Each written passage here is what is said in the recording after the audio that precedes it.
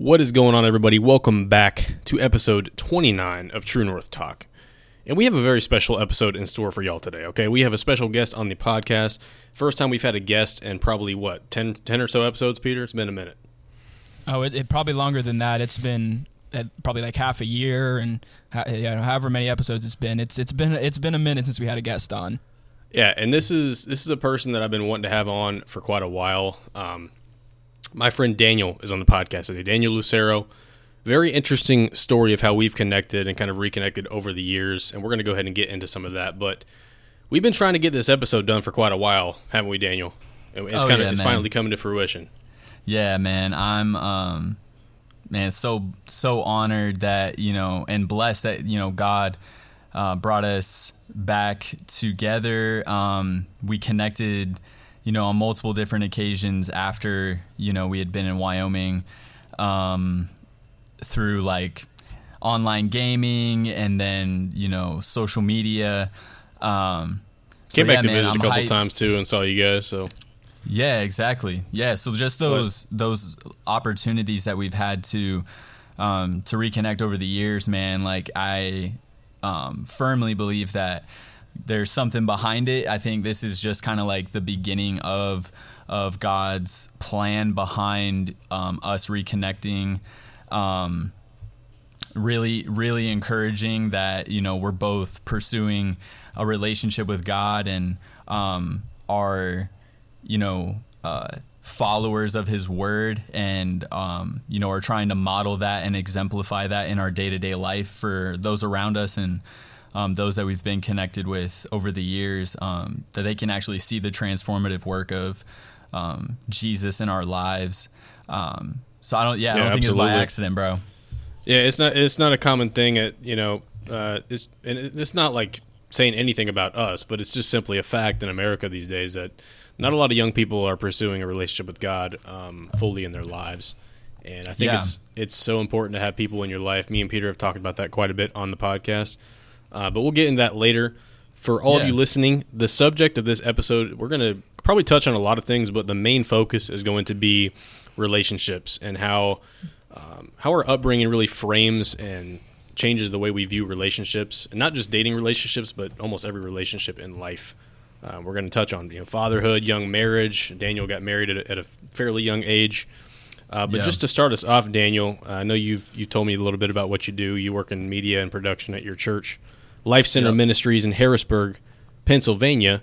But why don't you give us a little bit of background on yourself and also how we originally know each other, because it goes way back. Yeah, so I'm originally from Cheyenne, Wyoming. I was born and raised there with my mom and dad and my older sister. We lived in Cheyenne up until I was about 7. And then my dad ended up getting a job at Basin Electric. It's a power plant in Wheatland, Wyoming, which is just this really small farming community in southeast Wyoming. And we made the power plant. Take me back, bro. That's crazy. Take us back, man. With the family nights and all that. I don't know if you remember any of those, but man, I forever remember all the times that I was able to tour around the power plant and just even spent a little time out there. Bro. I remember going up there, and I would go up the stairs, and I'd be like, dude, this place is absolutely massive. I mean, it's probably something to do with being a kid. You think everything is just grand about life, but it was absolutely massive. And also a side fact, my dad and Daniel's dad worked together at that power plant, so that's kind of how we connected ultimately. But I think one of the main ways, and then also it was crazy how close we actually lived. It's crazy, bro. My grandma, my mom's mom, actually lives in y'all's house. Currently, a little brick house. Yep, right across the street from the minor league fields. Bro, I think that was the biggest. Well, one of the ways that we got connected was for sure, our dads working together. Baseball as well. Yeah, they both coached our baseball team. We were the Wheatland Tigers out there representing Detroit. in small town Wyoming. Bro, my dad moved. Okay, so just to give everybody some background, me and Peter have talked about this briefly at times, but my family, I was born in Columbus, Ohio. My dad, when I was about 3 years old, 2 or 3, we moved out to Wheatland. He got a job at that power plant, and he was a sheet metal worker. But yeah, he was a Detroiter, man. He's a city boy out there in the Wild West, and I've definitely heard some stories about him not fitting in quite well at the beginning. Oh, bro, can I tell a story? Yeah, go ahead. I mean, I don't know. I'm sure you remember this, but okay, so Larry, my guy, shout out to you. I hope you're doing well if you're listening. He'll probably listen to this, yeah. For sure, bro. Yeah, man. Larry was awesome. Super passionate about the game of baseball and really anything Detroit sports. But he was also super passionate about you guys. You and John. You guys were his pride and joy, bro, from what I could see. And John, I think John was on the team first. I don't know that you were old enough quite yet. I was the bat boy, bro. Like I had my little jersey said bat boy. Facts. Okay, bro. It's starting to come back now a little better. So yeah, you were definitely involved still, although you weren't playing yet. And I think you ended up playing. Did you end up playing earlier than necessarily? Yeah, I always played up as a kid. I always played was playing like above my age level. So more than likely, that's kind of what was happening. Yeah. But, so we were all on the same team, and Larry, your dad, and my dad were the coaches of the team, and I'm drawing a blank on the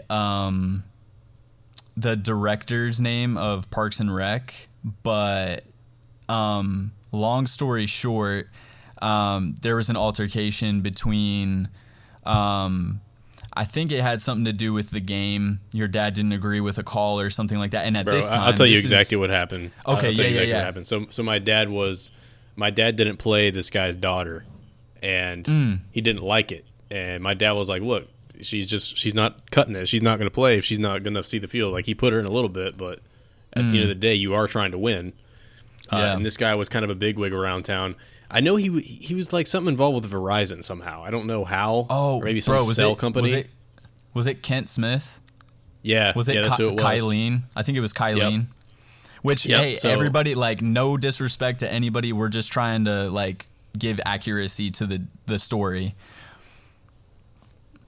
Yeah. I don't think he was a very liked figure, to my understanding, but kind of is what it is. But my dad kind of caught some heat, and then I think Kent Smith ended up threatening my dad, and I don't know exactly what happened, but there was a pretty significant altercation that came from that, which was funny because my dad founded that league. I don't know if you remember that, but I think him and your dad possibly kind of co-founded the league. Yeah, I'm pretty sure. Like, I know there's a guy named Paul Gallegos who was also significantly involved in that. He just lived right down the street. He was, huge in the community in regards to baseball and, like, being involved and super passionate about seeing kids find a love and passion for the game of baseball. But this was back in like 2004, 2005. So, we're talking almost 2 decades ago at this point. And we actually pitched back in that day to each other. we didn't have, T-ball. I mean, I'm sure there was Coach T-ball, pitch. but we weren't doing slow pitch. We weren't doing, hitting off a tee. We weren't having coaches throw underhand to us or anything like that. Like, nah, like, we had to learn how to pitch to each other. And yeah, it was intense, bro. It was super intense. Both of our dads were super passionate and very competitive. So, I think and we'll get into kind of some of the dynamics, like we were saying about upbringing and all that. But I definitely know for a fact something that your dad and my dad had in common was a little bit of that fire within them. I think both of our dads are kind of fiery figures, pretty passionate guys. Yeah, absolutely. And so, yeah, that's kind of how me and Daniel connected. I'm sure we have a lot of stories we could talk about.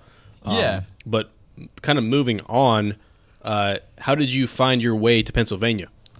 Yeah, so, I wasn't necessarily walking with the Lord in high school and then on to, my first year of college. I'd grown up in the church, but I ended up experiencing a pretty traumatic situation in church where there was a church split, and I wasn't treated very well by the individuals that left our church, even though I wasn't even really involved in how things played out in that situation. So I, after seeing that, was church hurt, if you will, and wasn't really interested in being involved in church. I still read my Bible and prayed, but I wasn't interested in being involved in church with church people. I just thought it was, very, very messy, very, I don't know, negative. Religious, just about rules. And yeah, like there was a lot of religion. Thing. Yeah, and I grew up in an Assemblies of God church, which is very like legalistic, and like almost political in ways. And I think the church belongs in politics, but I don't know that politics belong in the church. And we can get into that deeper later.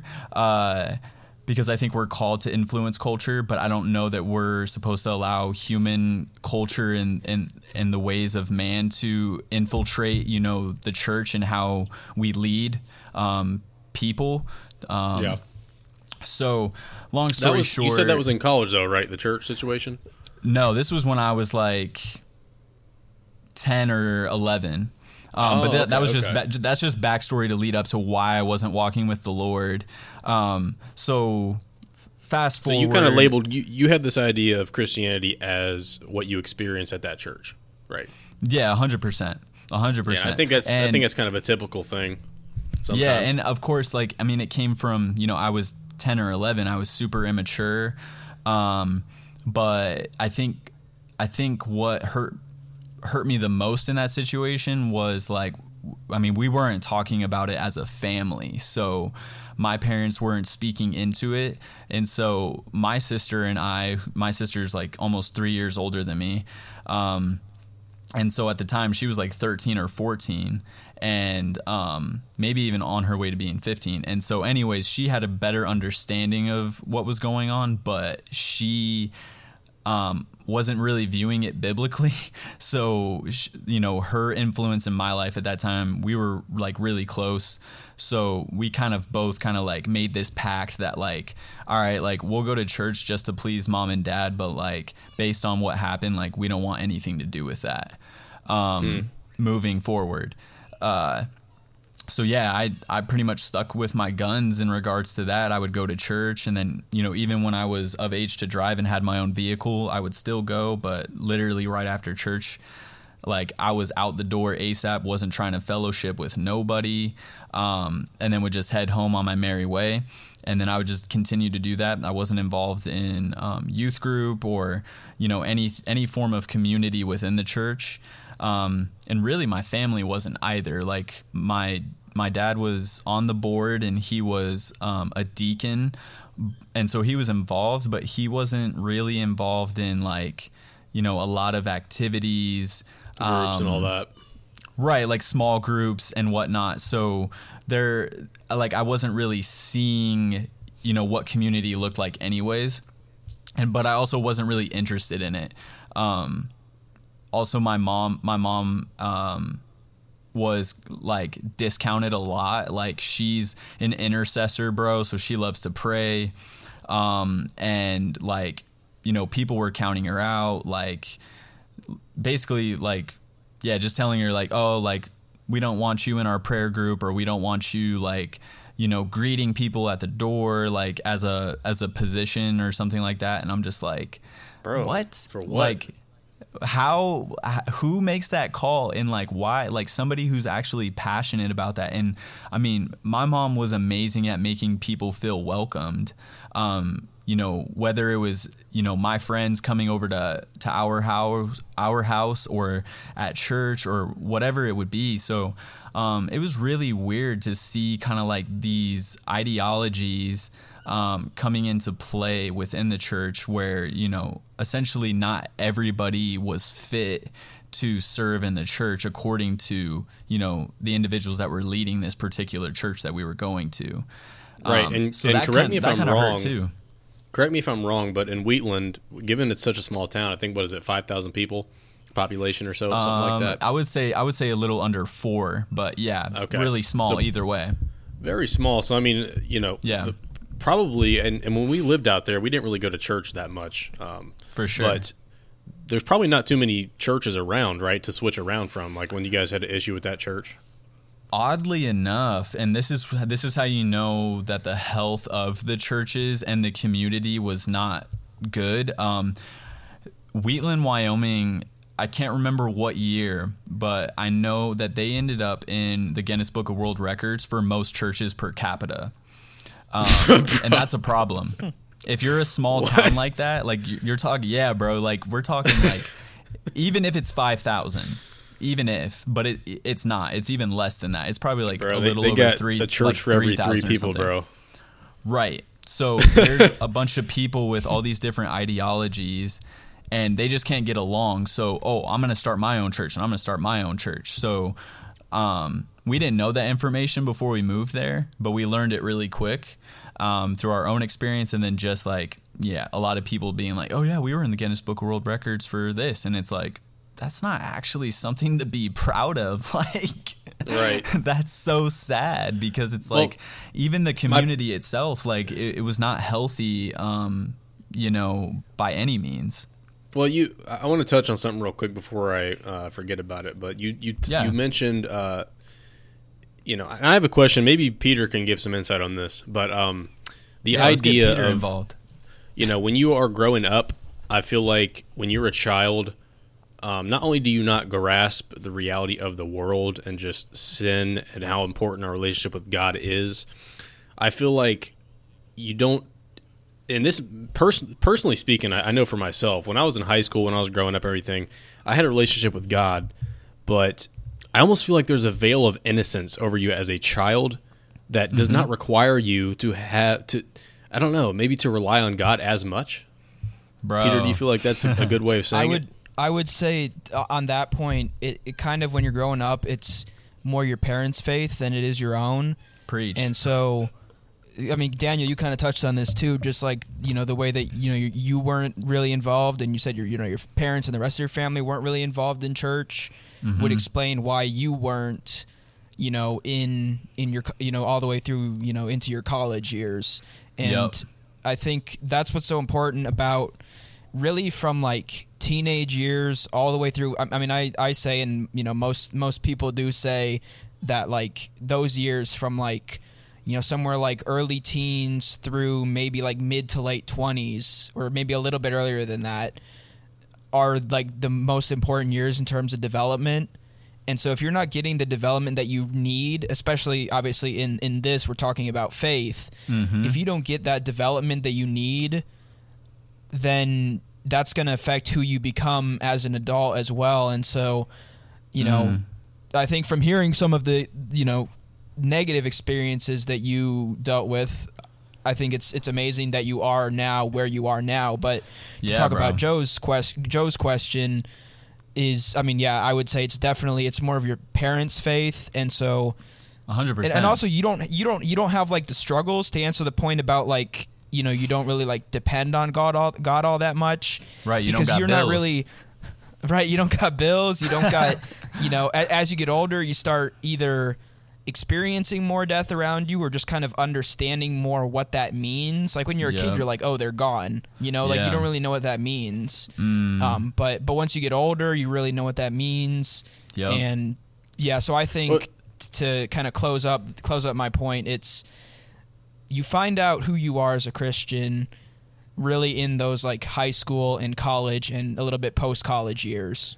Yeah, absolutely. I got a question for both of y'all, actually, because I'm going to share something that I experienced, and you guys can tell me if you experience this as well. But I know when I graduated high school, when I hit 18 years old, around that age, I remember a specific day. And maybe you guys didn't have a specific day or moment that this happened, but I literally remember a moment in my life where my perspective just completely changed. It's like I hit adulthood and I realized how life really is, and it's not this, I just feel like when you're a kid, you don't grasp the reality of life and how hard life really is and how much you need God.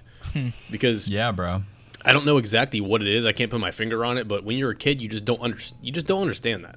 It just doesn't click. Yeah. I mean, part of it is because your brain isn't fully developed, just talking like scientifically, but yeah, sure. I definitely agree with that. And, I think we all probably had a moment that we could point to. For me, I would say it maybe didn't really happen until like right when I was in my final semester of college, because I still lived at home. So while sure I was an adult and everything through college, I still, wasn't financially independent yet. I would say for me that moment would be kind of like late or even like halfway through my final semester of college, when I realized like I got to find a real job now and be able to provide for myself once I graduate. So I would say that was my moment. But yeah. Daniel, I'll let you go ahead and share your thoughts on that. Yeah, man. I think absolutely it was when I moved out to Pennsylvania, because being in Wyoming, like with all sorts of family around me, my parents always being there to support me financially. I didn't really have to, and all my needs met, bro. I lived with my dad's dad, which, was an experience. And it, he lived in Cheyenne, so my parents lived in Wheatland. I went to school in Cheyenne at the community college there, and it was mainly just like a convenience thing, because my parents were like, hey, like, we'll be able to support you a lot more if you're going to a school that costs less. And I also ended up getting some really good educational scholarships. So pretty much all my schooling was paid for by scholarship. Mainly I just had to cover books. And since I wasn't living on campus, I didn't have to worry about paying for the dorms, like room and board and all that good stuff, and food. So really all my needs were still met even while I was attending college. And I think that didn't actually really do me any favors, especially because at that point, I was not consistent with my prayer life. I was not consistent with, my relationship with God, reading the Word. I was smoking weed like at least 2 or 3 times a day at that point, and that started in high school. So for me, like a lot of the habits that I was forming based on the people I was allowing to influence my life, the people I was surrounding myself with, which by the way, like, you become who you surround yourself with. That just happens. I mean, in some cases, like you're going to be put in a position where you are the influencer, and the people around you become more like you. So it's very much the same with our relationship with God, where it's like if we're not surrounding ourselves and not consistently being in touch with Jesus, then how are we going to ever expect to be more like him? So for me, like I didn't have dependence on God for myself. It was the like secondary dependence of, okay, my parents actually have to depend on him to come through for like just the most basic of needs, let alone like, the bigger situations in life that at times require like an absolute miracle. So not having to go through really a whole lot of trials in life, and or being shielded by them because of my parents. That dependence didn't really come through until I really no longer had that covering. I don't want to keep going too far on that. Like I don't want to hog the mic, but yeah, I would say that's a good. I think that's a good way to put it. I think it is when you face that first trial, that first serious trial, where you're kind of on your own and you have to figure it out on your own. Because you also realize, I feel like you realize as an adult that, mommy and daddy are not here to hold my hand, nor do I want them to. So I need to figure this out. And the reality is, a lot of the trials we face in this life, yes, we can overcome them in our own strength, but we will hit a point eventually where we just can't take it anymore. And that the only thing that we can fill that void or give us strength in those moments is God. 100%, bro. Amen. Kind of going back to your... Real quick. Yeah, go ahead, Peter. If you don't mind if I add something real quick. It's funny because I FaceTime with my family yesterday for like an hour and a half, and one of the things that we talked about, well, actually 2 points that Daniel made was the thing about who you surround yourself with is who you become, and that's so true. I just want to kind of emphasize that, to make a second point at that. And then also you mentioned, that like the trials, formed who you became and everything. And I was talking with my family yesterday, like, if you don't experience hard times, and Joe, I think we've kind of talked about this on maybe a couple of episodes before, but if you don't experience the hard times and see what God's doing even in those times, you won't really be able to fully appreciate when things are going right. And in the same way, without those experiences, for you, Daniel, of smoking weed and doing the other things that you were doing when you were stuck in kind of a rut, for me, I would say it was kind of like this doubt of whether God truly exists or not. If we don't go through those trials and those times, then to go back to what I think maybe we were about to shift into about the relationship with God. I mean, it's like I love making this point because I love going in the gym and everything and working out. I do it every day. If we don't tear down our muscles to build them up, then we're just going to atrophy. And it's kind of the same thing. If we don't go through that hard work and those challenges, we're not going to become better at the end of the day and have a stronger, just more abiding and just amazing relationship with God if we don't go through those hard times and make those mistakes. Yeah, and I think how we respond to those challenges really is it's what defines us. The challenges in life.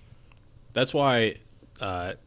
Even yesterday, I put out a tweet out the blue. I was like, praise God for the trials and for the successes, because, I mean, you literally have to say this. I don't know if you've done this, Daniel, but, as I have, I would say, matured in my relationship with God, there are times where I literally have to tell myself, dude, you have, even if you don't feel like it right now, just say it out loud. Like, I praise you, God, even in this time. You just got to say it. Yeah. Because there's really no other choice. And eventually your mindset will change. Yeah, for sure. I mean, we're blessed even when we're experiencing trials. I mean, Jesus said very clearly that we will experience many trials just for bearing his name. And we should expect it.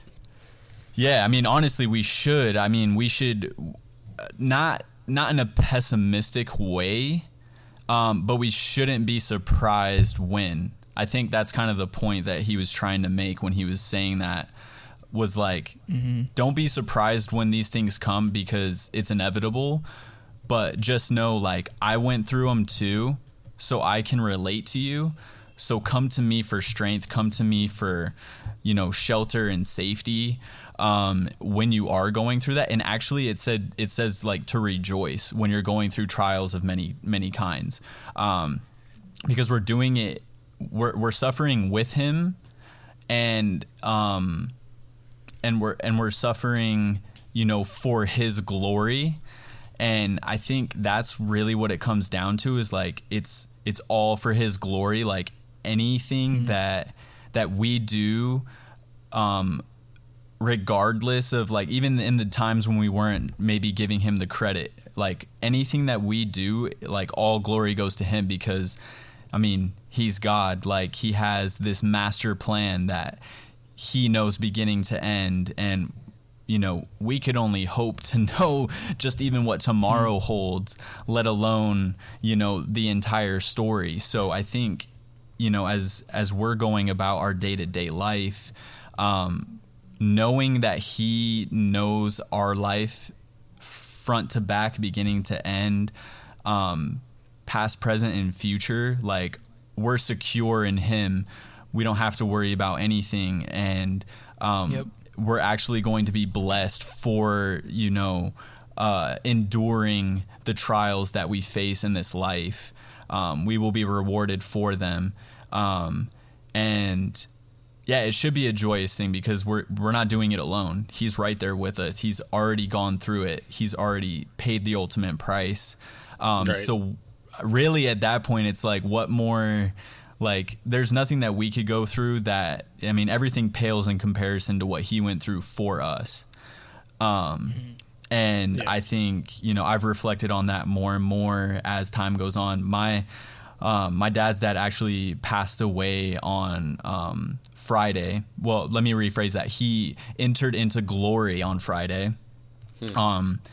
And that, so it's fresh on my mind, like you were talking earlier, Peter, about loss and how difficult, like for me when I was younger, losing somebody that I loved made me question God. But now, because of where my relationship with God is, I'm at peace because I know that my grandpa is in heaven. I know that he's secure. And so I don't have to worry. I didn't even have to worry about the details of, whether, a miraculous healing was going to take place or whether, he was just going to go to heaven to be with Jesus. However, God decided to, go about that situation. It's not my place to question it. I just have to trust that, like, hey, your word is true. It says that, like, everything that we go through in life, that you're going to turn it around for our good, that you have good plans for our lives, plans to prosper us and not to harm us, for a hope in a future. So I really am actually encouraged. Of course, there's times for grieving, and I think everyone should take their time to do that. But there's also times for celebrating and rejoicing. And there's even times where that kind of coexists. I think we'd be doing ourselves a disservice by not experiencing that, because I think we experience emotions for a reason. Just as long as we don't allow those emotions to drive, our actions, I don't think it's a bad thing to experience that, especially when you love somebody. If it doesn't affect you, then there's other issues that need to be addressed. But I think a sign of spiritual maturity is the ability to experience those emotions and also stay grounded in your faith and keep moving forward. We can grieve, we can rejoice, we can be very happy, we can be sad sometimes, but as long as we keep on our path toward God, toward pursuing a relationship with God at all times, I think that's kind of what defines, in a lot of ways, spiritual maturity. But I'm looking at Romans 8:28 here. I think that's what you were referencing, Daniel, and we know that in all things God works for the good of those who love Him, who have been called according to His purpose. I've got another verse too to kind of back that up, if you don't mind if I jump in here real quick. Sure. Yeah, come on, as much scripture as possible, man. John 16. I'm going to read verse 32 and 33. A time is coming, and in fact has come, when you will be scattered, each to your own home. You will leave me, this is Jesus speaking, all alone. Yet I am not alone, for my Father is with me. That's a good reminder for us. Now moving into verse 33. I have told you these things so that in me you may have peace. In this world you will have trouble, but take heart, I have overcome the world. I think that's a beautiful reminder to kind of go off of what you were talking about, Daniel, about the trials that we go through in life, and how we can kind of look forward to what's at the end, the light at the end of the tunnel. Absolutely. I also really quickly want to say we, obviously express condolences to the family. We'll certainly be praying for your thank dad you, bro. and you for and sure, everything like definitely. I appreciate that. It's never easy, bro. It's really never easy. It's just one of those things. Death is very. Yeah. God despises it, but it's just part of this fallen world that we live in, unfortunately. But for me, actually, I can speak from the same sort of experience. I think it's been, maybe 4 years to the month since my grandpa died, my mom's dad, and so I can definitely, sympathize with you. So I'll be praying for you, Daniel, and for your family, because I know it's a very tough loss. Yeah. There's something so special about grandparents. They always kind of spoil us a little bit. I know not everybody has perfect relationships with their grandparents, but I was extraordinarily blessed with mine. Come on. And I can definitely understand, not completely, but in a sense what you're going through. And so, like Joe said, we just, nothing but support and prayers for you and the rest of your family. Oh, thank you, bro. Appreciate that. Yeah, I just to encourage anyone who's listening or that will listen at any point in time, like, our faith is what roots us in hope, and that hope is eternal, and it's only through Jesus that we have that hope. And God gave us his word to encourage us, to edify us, to uplift us, to motivate us. And if you're not in your word, then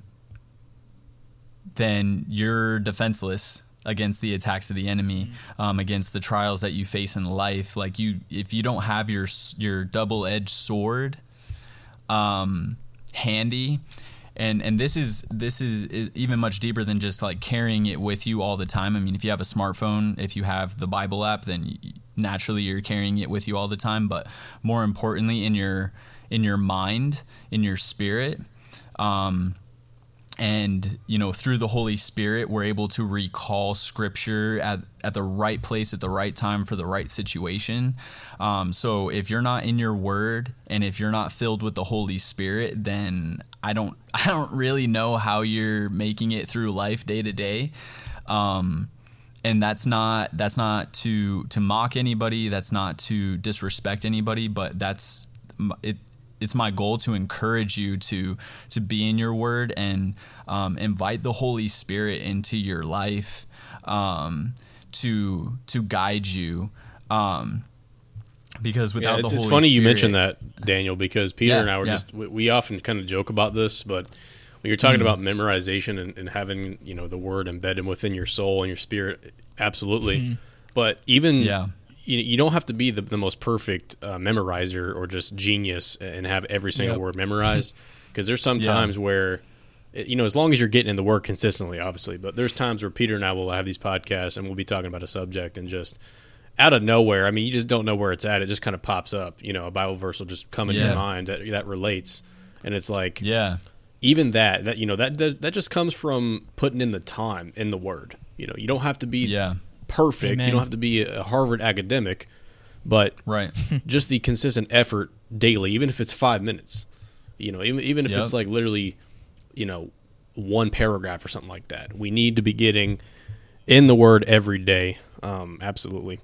But you got to get your daily bread. Real quickly on and one thing on the one paragraph, sometimes that's better because it allows you to really dive into what that passage is saying. Yeah. Like if you definitely spend time in it and maybe reread it a few times, you can almost get more out of that than if you read like 2 full chapters like out of the New Testament or something. Like recent example for me is last year I read through the whole Old Testament. So far I've been reading through my Bible plan. I've told Joseph and said on the podcast already, but Daniel, my plan this year is the New Testament and the Psalms and Proverbs, because there's so much richness in those passages. And so obviously, because the Old Testament is so much longer, those passages were definitely longer readings.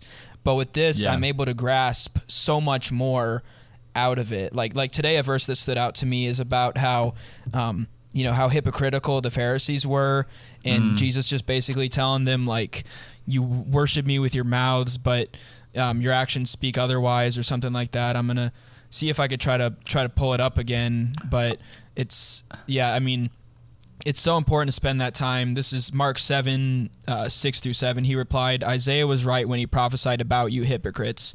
As it is written, these people honor me with their lips, but their hearts are far from me. They worship me in vain. Their teachings are merely human rules. And so, like, if I was reading through, three chapters in the Old Testament, I might not have been able to really pick that out. But even, again, you don't have to read through the whole Bible in a year, especially if you're just starting out. But it is so important. I can't stress that enough, and I know Joe can't either, and I'm sure, Daniel, you agree. Yeah. That there's nothing more important than spending time in the Word and in prayer as well. It's the most important thing in faith, because obviously we can't physically meet with God and speak to Him face to face, but it's the next best thing in this life. Bro, you never met God face to face? Speak for yourself, bro. I do it all the time. Bro, it's crazy. No, I haven't had any visions yet. Bro, I've actually, so when I first started, like, when I rededicated my life in college and started re-pursuing a relationship with Jesus, I was just reflecting on, all the ways that He had come through in my life up to that point. And of course, like, repenting for all those years that I was just living recklessly and as if, like, everything that He had done for me didn't matter, but was just like, man, like, this is, like, you're so good, you're so amazing, like, literally, like, there's no one like you. Was just getting caught up in awe and wonder of God. And I just remember, like, having this crazy hunger and desire to, like, see Him, like, see His face, and, like, not just, like, some like, oh yeah, like, I want to see you face to face, like, just like this phrase, but it was like, no, like, I meant it literally. And I was persistent and maybe annoying about it in my time with Him. Crazy enough, He revealed Himself to me in a dream. I was driving a car, and I was actually in Wheatland on Mariposa, which is one of the main roads. Yep. And I was driving, and, like, where one of the convenience stores is off that main road, I looked up in the clouds. Yeah, like, literally right before Common Sense is where I was at in this dream. And I look up in the clouds and in the sky, and I see these, like, praying hands, like, massive hands, bro. And then, like, I start to see, like, the arms revealed, and then, like, the torso, and then His neck, and then, bro, like, I saw the face of Jesus, and, like, I kid you not, like, I just knew that I knew that it was Him. And bro, he's faithful to answer the hungers and desires, because it actually, like, pleases Him when we hunger and thirst for Him. And when we hunger and thirst for righteousness and godliness. And so it's not actually annoying to Him at all. It brings so much pleasure to Him. So if people are, listening to this and they're like, oh, that sounds kind of like religious or kind of weird and, like, mystical and stuff like that, like, bro, it's as real as it gets. Like, dude, if you have desires, I've heard a lot. I've heard a lot more weird dreams than you seeing the face of Jesus in the clouds. Okay. Definitely. So, I've definitely had weird dreams, bro. Don't get me wrong. But, like, that one, it's like, I'm telling you straight up, bro, like, if you express your passions and your desires to God and you actually surrender those things to Him, watch out. Like, he's going to give you those desires, and it's going to be far more amazing than you could ever ask, think, or imagine. So don't despise, sharing your dreams and desires with God. Like, don't allow, the fact that other people maybe haven't nurtured your dreams or your desires well. Don't discount that, God can, because we're all, we all fall short of the glory of God, human beings. So don't base your expectations of God on the shortcomings of man, because, you're really going to miss out on, the amazing experience of a relationship with him if you do that. So yeah, just want to encourage people to really like seek those things, because God is faithful. He's so faithful. Yeah, I believe it's from the Sermon on the Mount. Ask and it will be given you, seek and you'll find, knock and it'll be open to you. Yep. It's very true. I mean, that's the thing. That's what I always tell people. I actually have a really interesting story to share as well. So recently, my dad has a friend who has been atheist, agnostic, whatever, his whole entire life. He's one of those people that claims that he just cannot. He tries, he just can't believe in God, right? And anytime I hear somebody say that, I'm like, dude, I understand. We all have doubts. It truly is difficult to make that leap of faith at the beginning. I feel like to put your faith in God and in the Creator. But if you seek Him, you'll find Him. And basically, what happened was, my dad's friend refused to pick up a Bible for years. I mean, he just would not do it. Well, guess what? He finally started picking up the Bible and reading it, and he said, "Larry, I just can't. I don't know everything. I just trying everything. I can't believe in it. I don't know. I just can't do it." And my dad was like, "You know what? It's kind of like my dad painted the analogy of the Holy Spirit in your life, and he said the Holy Spirit's kind of like Kool-Aid. It's like a glass of water. Before you are saved, you're kind of like a glass of water without Kool-Aid." When you become saved, the Holy Spirit, you pour that Kool-Aid in, it just engulfs your being. It becomes who you are. Every desire of yours should change. It's not saying you won't sin, you won't fall short, but your desires will change. Everything about you will change. My dad's friend said, "Larry, that is so weird, because last night I had a dream that I was talking to you about God, and there I was drinking a glass of Kool-Aid." And it's like, bro, you cannot make that stuff up. Oh, yeah. You literally cannot make that up. Some people... Oh, no. And some people are probably like, well, yeah, but I've heard that saying, don't drink the Kool-Aid. And it's like... That's exactly what I was thinking. Right, but it's bro, not I guarantee like you that man has specific never seen instance. Kool-Aid in his dream at all. So, yeah, it's just an absolutely crazy story. I could share with you many dreams that I've had personally, but... Bro, we could go on and on. Maybe we should have a future podcast about some of those things. That would be about amazing. Dreams, yeah. But actually, okay. I have a verse that kind of goes along with that. Really kind quick, of what I was saying, and then just what you were saying. Galatians 5:16. So I say, let the Holy Spirit guide your lives, then you won't be doing what your sinful nature craves. The sinful nature wants to do evil, which is just the opposite of what the Spirit wants, and the Spirit gives us desires that are opposite of what the sinful nature desires. These two forces are constantly fighting each other, so you are not free to carry out your good intentions. But when you are directed by the Spirit, you are not under obligation to the law of Moses. When you follow the desires of your sinful nature, the results are very clear. Sexual immorality, impurity, lustful desires, idolatry, sorcery, hostility, quarreling, jealousy, outbursts of anger, selfish ambition, dissension, division, envy, drunkenness, wild parties, and other sins like these. Let me tell you again, as I have before, that anyone living that sort of life will not inherit the kingdom of God. But the Holy Spirit produces this kind of fruit in our lives: love, joy, peace, patience, kindness, goodness, faithfulness, gentleness, and self-control.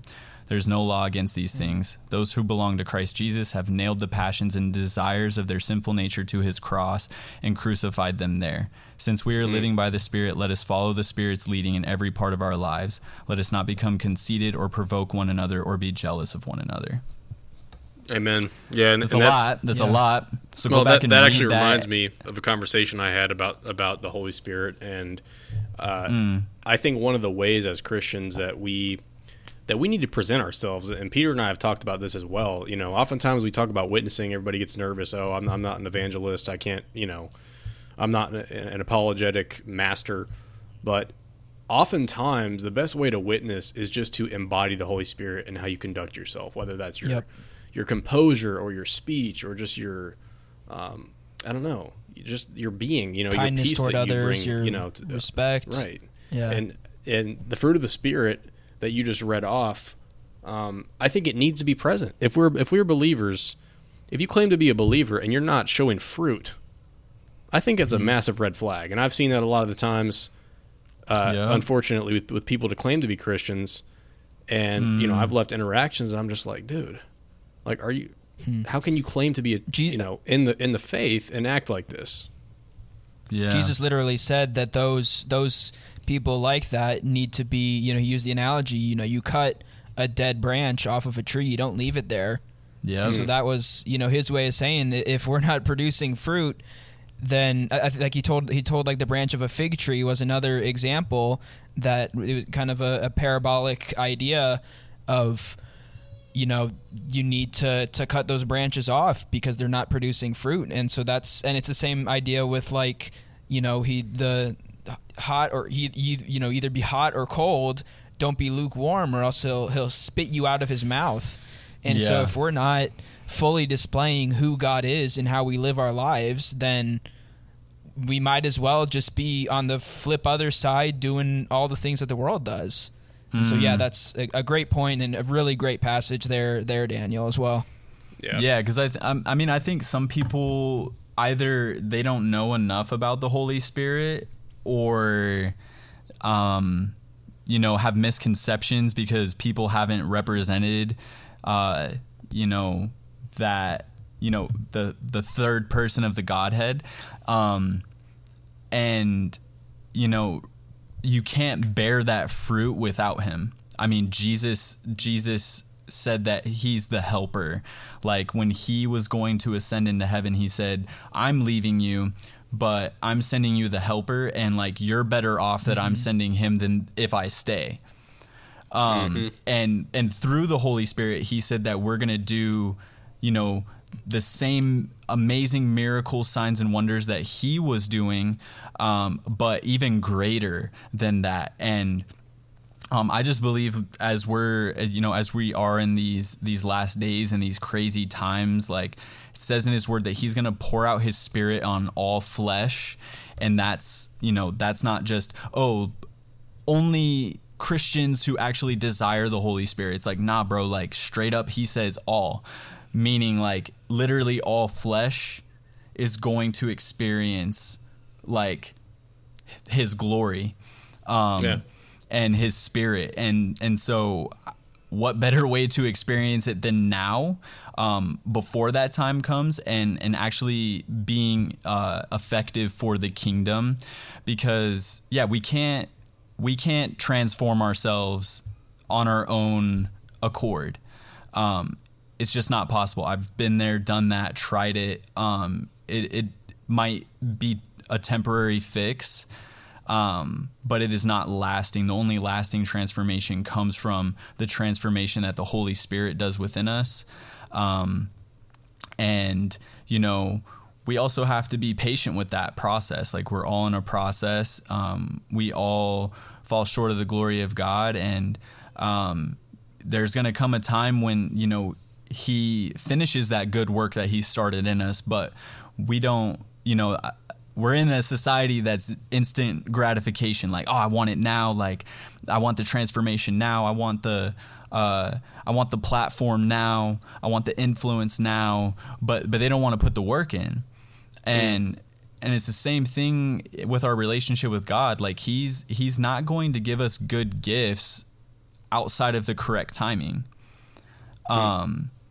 Because he doesn't want to see us fall flat on our face, or he doesn't want to see us, think we can do it on our own because, we're succeeding on our own abilities. No, like the point of this life is that, we do everything with him and we do it for his glory. And if we do that, literally everything we put our hands to is going to succeed. And it might not look like it in the physical, but the eternal rewards that come from that are, far outweigh anything that, like any accolade or any award or anything that we could receive here on earth. Yeah, that's actually something we've talked about in the past, is the importance of your intentions in life and everything you do. Because us as human beings, especially as men, I think we have, a tendency to be very goal-oriented and success-oriented. It's just in our nature as men. But anything we try to do as men, any goal we set, we need to enter into that goal with the framework and the understanding that our intention is to serve God in this pursuit. And ultimately, if that's not our intention, we will not either, number one, we will not be fulfilled at the end of that goal, and it will lead us to even more misery, or number two, we won't succeed in that goal. So, it's all about your intention in life, and our entire life framework needs to be centered around serving the one true God, because he is the source of ultimate truth. His word is the truth. I think if you look around our world today, this is something I talk about quite often on my YouTube channel, but a lot of the craziness we're seeing right now, and just the lack of congruency with the truth. I mean, some of the behaviors we're seeing is because our sinful nature deviates so far away from what the actual truth is, and God is the ultimate source of the truth. He tells us what is right and what is wrong, and I think a lot of people just don't want to subscribe to the fact that there is such thing as an objective morality. There is such thing as the truth. So, amen. Yeah. Yep. Amen. But there is. And it's not, what what the news is saying. It's not what science is saying, unless they're actually quoting scripture. If they're quoting scripture, then praise God. But or if it's based on that truth, right? Yeah. And I don't know if you've heard this saying. It's let every man be a liar and let God be the truth. God is the truth. He's the way, the truth, and the life. And you cannot find any of those things apart from him. So it's I get it. I know, people are looking all over the place for purpose and meaning and truth. And it says in the word that they're actually eagerly awaiting the revealing of the sons and daughters of Christ, of God.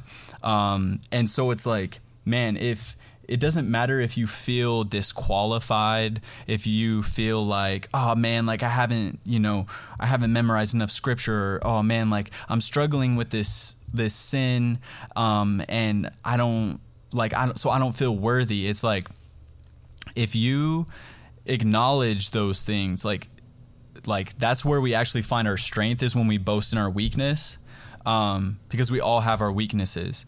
We shouldn't be trying to avoid that or escape that, or, try to be putting on this act, because it makes us less relatable, actually, to the people around us when we try to put on this act that because I have Jesus, everything is good and great in my life, and I don't struggle with anything, and because of him I don't struggle with any sin or anything like that. And it's man, we just need to be real, with everyone around us. Yes, there is transformation that takes place when we have that relationship with Jesus, but we're still a work in progress, and it's crucial that we be full of grace and full of love. If we don't have love, then literally anything else that we do is meaningless. I think that's the biggest thing. And I guess, okay, I have a question for you guys, if that's okay. Sure. Of course. So in today's society, with so many polarizing topics at hand, how would you say that how can we show love to those that subscribe to some of the extreme ideologies and views about a lot of topics? I don't know if I want to use a specific one. It's probably best to avoid that, to be honest. Right, but there's a lot. So how do we show love to those who have these extreme views? I mean, I'll say one that I was just kind of reading about, and the gender ideology thing with there's millions of genders. Yep. I think the best way, and by the way, we got to wrap up soon here. We're coming up on an hour. So probably to give a quick answer on this and kind of wrap things up. For sure. But, in my opinion, the best way to kind of do it is to extend empathy and say, I'm not saying this in a hateful way. I understand your perspective. I understand we all have our points of view. But also pointing to them to the fact that, like I told you, and there is an objective truth that forms our very reality. We all depend on, whether we recognize it or not, we all depend on God existing every single day of our lives. Down to the very laws of logic, the law of non-contradiction. How can you and I have a conversation that makes any sense without understanding that the laws of logic exist? The very foundational nature of our universe depends on God's existence. So I think if we explain that in an empathetic way, if we break down, for example, objective morality, why do we all feel like murder is wrong? Well, that's because we have a conscience. We all have that conscience. We all know it's there. We feel it. But how do we know it's there? And it's because God tells us in His Word, He gave us all a conscience to determine right and wrong. I think it's simple things like that we can point to. We don't even necessarily have to quote Scripture off the bat, but just pointing out these obvious facts of reality, in my opinion, is kind of the best way to do it. And also while also being empathetic and not being hateful, not being any of that. But that's good, bro. Peter, I'm not even sure if you want to add anything to that. Yeah, I actually, another important thing, you talked about perspectives. I have a friend from the University of Dayton who actually also does a podcast, and he did a whole episode on perspective. But one of the points that I took away from it is, and him and I were in a psych class together. He also played for the football team, and so as somebody who covered sports for Flyer News, I was definitely interacted with him, talking about football and everything, and obviously had that class. But one thing that he mentioned and that I really agreed with is we do have to go into it understanding that, or I guess not outwardly trying to change their perspective, because if we are just trying to do that, then 9 times out of 10 we're going to fail. But we need to understand that they have experiences that shape that perspective, and again, like Joe said, approach it humbly and respectfully, and give our perspective, and really at the end of the day, let God do the work. We're there to kind of plant the seed. It's kind of the same idea with like bringing people to Christ. We're there to plant the seed, or I guess I'm trying to think of how it's normally worded, whether it's God plants the seed and we're there to grow it, or whether it's the other way around. But basically, we do. I think it is that we plant the seed and then God grows it, and He, we kind of just leave it up to God. Obviously, we're still there to answer questions that they have, or to provide our, faith-based, scripture-based insight. Yeah. But at the end of the day, really, my main takeaway is understand that they had experiences that shaped that perspective. It's not to us to try to change that perspective. It's simply for us to present what the Bible says is true, and again, like Joe said, in a respectful, positive manner.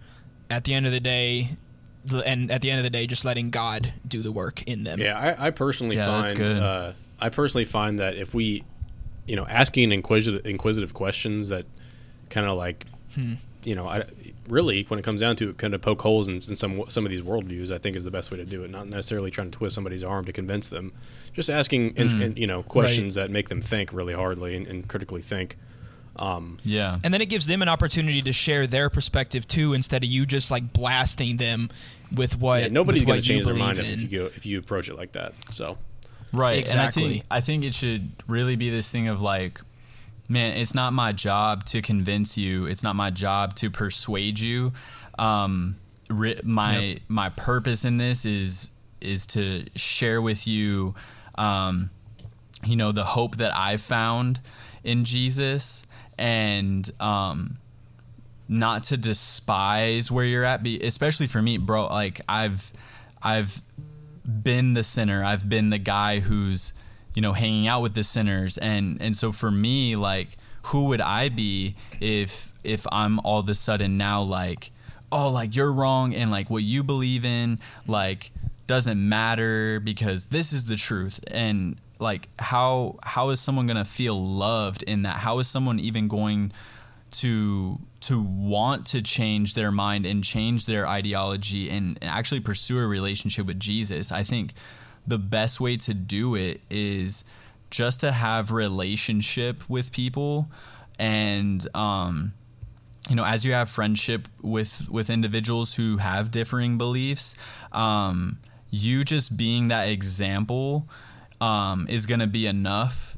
And at the end of the day, we all have free will. So whether someone does or doesn't choose to pursue a relationship with Jesus, I don't like, that's not on us. I think the part that's on us is like we had talked about earlier, like what are we doing to produce fruit day to day? Mm-hmm. Like in everything that we're doing, like what are we doing to actually show people what like who Jesus is and what he looks like and what it looks like to actually be transformed by him and have a relationship with him? Because otherwise it's just not genuine and it's not authentic. And I think that's what people are looking for. They're looking for something real. And we can't show them that if we're not being real ourselves. Right. So I think, you know, we have to boast in our weaknesses to the very individuals who are struggling, and let them know that, like, yo, when you come to Jesus, like, you don't have to clean up to come to Jesus. He's the one who does the cleaning. Because I think a lot of people have made that mistake of like, oh man, I know I can't go to him. Like, I got to get cleaned up first. And it's like, bro, like, for an example, like, let's say somebody's a drug addict. Like, why would you wait for yourself, who's struggling with an addiction to drugs, to stop before going to a doctor or before, you know, going to an outreach where they can give you resources to help you? Like, nah, you just go. Like, that's what I had to do, bro. Like, I had to literally just get rid of all the paraphernalia, any association that I had with it out of my life for a season of time. And then God was able to heal me and restore me. And then now I'm able to interact with the same people that I was caught up in the sin with, and now I'm not influenced by the way that they live their lives. In fact, like, they're looking to me like, bro, who are you? Because, like, you're not the same person, and you don't talk the same. You don't. Which is a good thing. So it's like that. There's that evidence, but it's like I'm not sitting there like, oh yeah, you know me, like, I have my relationship with Jesus, so like, come on. Like, if you like, you gotta do this if you wanna make it in life and this and that. I'm like, nah, bro. Like, yeah, like, praise God that I have, you know, my salvation and I have this relationship with him and I'm able to communicate with him. However, like, yo, I still struggle. Yeah.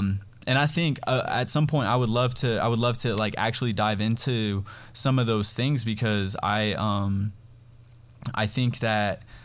There again, like we can quote scripture, we can pray, we can do all these things, but like when push comes to shove, are we applying it?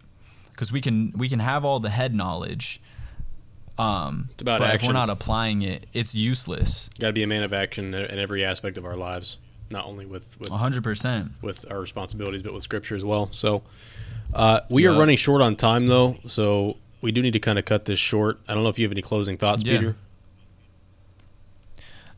I don't think so. I think we kind of summarized it all pretty well. And I think I was trying to see if there was a verse about that specifically. I know like it ends, or maybe it's just from like there's a song that goes like, I could be willing to die at the stake as a martyr, but what am I if I don't have love?